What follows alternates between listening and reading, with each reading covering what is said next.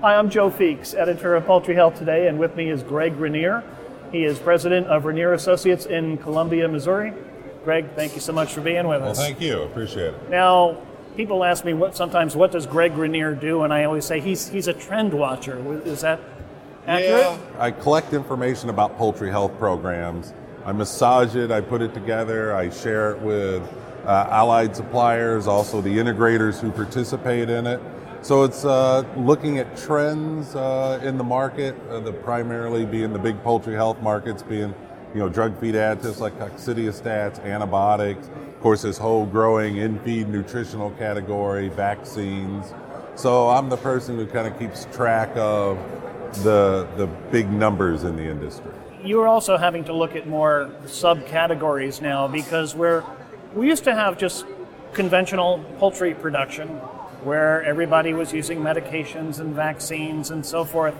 It's not the case anymore, is it? No, actually, I've told this story a couple times the last few days. About 8, 9, 10 years ago, I started getting really worried that my data was getting too stale. Nothing was changing.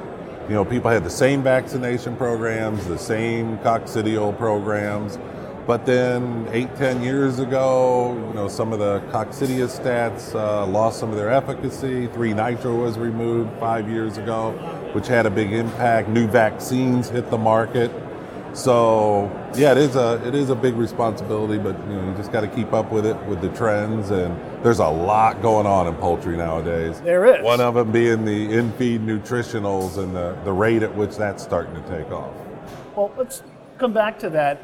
Let's start with the antibiotic-free movement. Maybe a year or two ago, it seemed like maybe this would be a simple conversation. There's antibiotic-free, and then there are those who are using medications, but it's not that simple. We've got like a 3 or 4 tier market now, don't we, with people that are either using them, not using them, or maybe only using certain kinds at certain times. And it's whether, as you know, the antibiotics are classified differently. Some of them require a VFD, some don't. Some are considered human, some aren't. Even the coccidiostats, people are starting to look at ionophores as antibiotic-like, and some people are putting those into that category. So yeah, you're right. The market's really getting fragmented.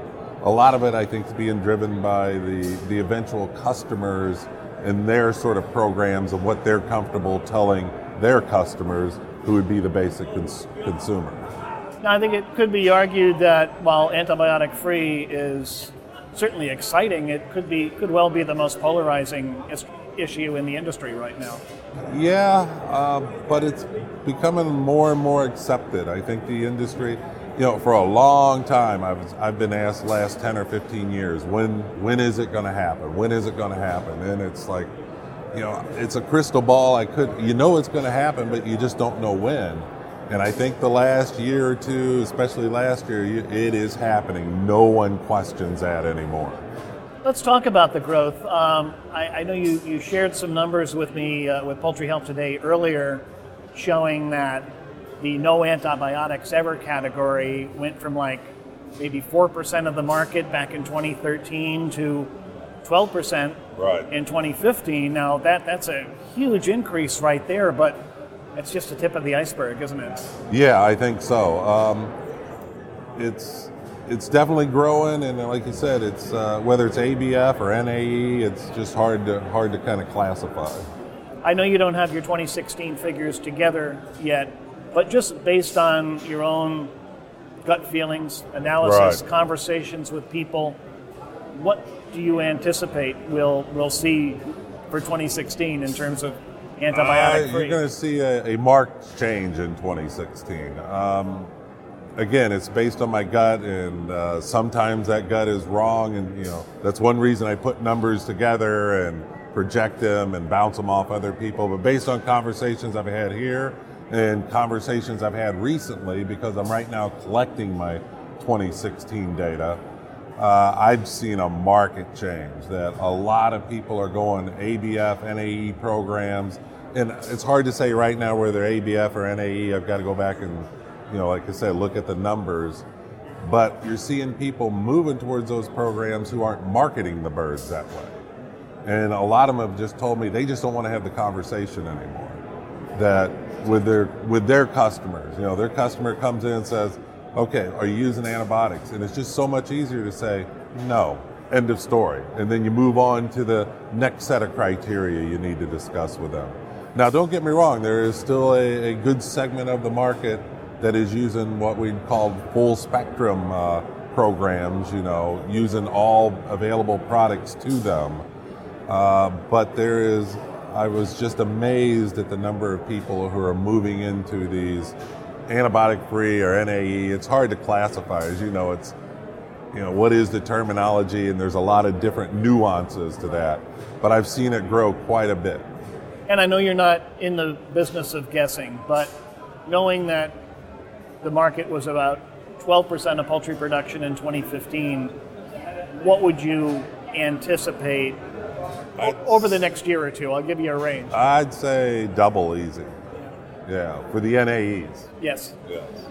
Now, what's the future for those that are in between? You have, McDonald's, when they came out with their statement, they said, well, ionophores are antibiotics, but they're okay. So it's kind of a reduced use program. Some, of course, have made a decision to just not have any medically important antibiotics used at all. Where do you think those categories in the middle are going to go? I think they're going to go more towards the NAE.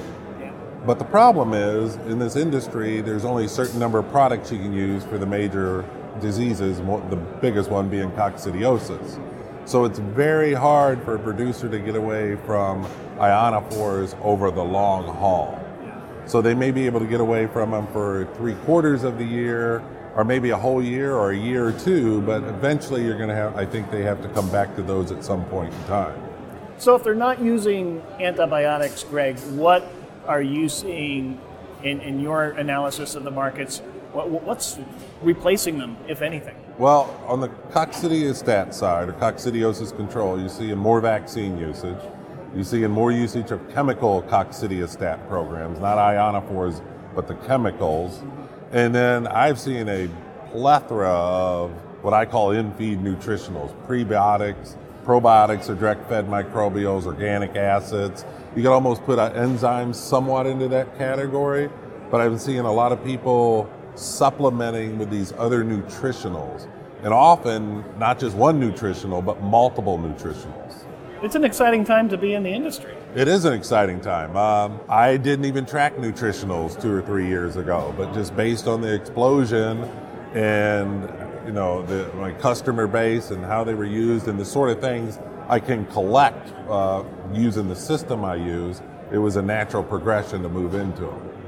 Now, one thing we have in 2017 that we haven't had previously, at least in the poultry market, is the Veterinary Feed Directive, which of course requires veterinarians to fill out a VFD form on any medication that is considered medically important to humans. What do you think will be the impact there? I think, if anything, it's going to drive some of those product usages down, because I think, again, there's just a segment of the industry that just prefers not to get involved with the VFDs. They prefer to just avoid that issue altogether and switch to alternative products. But then you have a section of the market that, will continue using those and have the proper systems in place to do so. Now, we've seen the growth in the antibiotic-free market at a time when corn and soybean prices were at reasonable levels, if not low levels. What happens in the next drought if beans go to $15, corn goes to $8? Well, there's not only that, but you got production as well. Poultry production's anticipated to grow or expand over the next year. So both of those impact profits from different ways. It will be, I think, a much tougher market for the in-feed nutritionals when that happens, because I think there's less scrutinization of the cost of those right now. And a lot of people are in a trial and error mode right now. Let's see if we can find combinations of these products that'll work well for us. But I think when the price goes up, those feed costs get scrutinized tremendously. Feed represents about 67% of the cost of raising a bird, and we're at a fairly low feed prices right now. And it always happens when feed prices go back up, people start scrutinizing what's in the feed much closer. What's the forecast for vaccines? Vaccines have been hanging around 25% of the birds the last couple of years, so 1 in 4 on a vaccine. It's hard to say until I run the numbers. For coccidiosis, yeah, I'm sorry. I'm guessing that could be up to 30 to 35% in 2016, but again, I need to run the numbers. Do you think producers will be putting more emphasis on other types of vaccines as a way of just optimizing health so that maybe they're less dependent on antibiotics? Yes, but I think more in just terms of biosecurity, cleanliness. There's been a real change in the last 4 or 5 years with, protocols on disinfecting and keeping hatcheries clean and keeping people out of farms. And when you go on farm, washing trucks in and out, biosecurity programs, pesticide programs, they've all been geared towards keeping the exposure of the bird to a minimum. We've been talking to Greg Vernier of Vernier Associates, a veteran trend watcher of the poultry industry. Greg, thank you so much for all your time. Well, thank you. Appreciate it.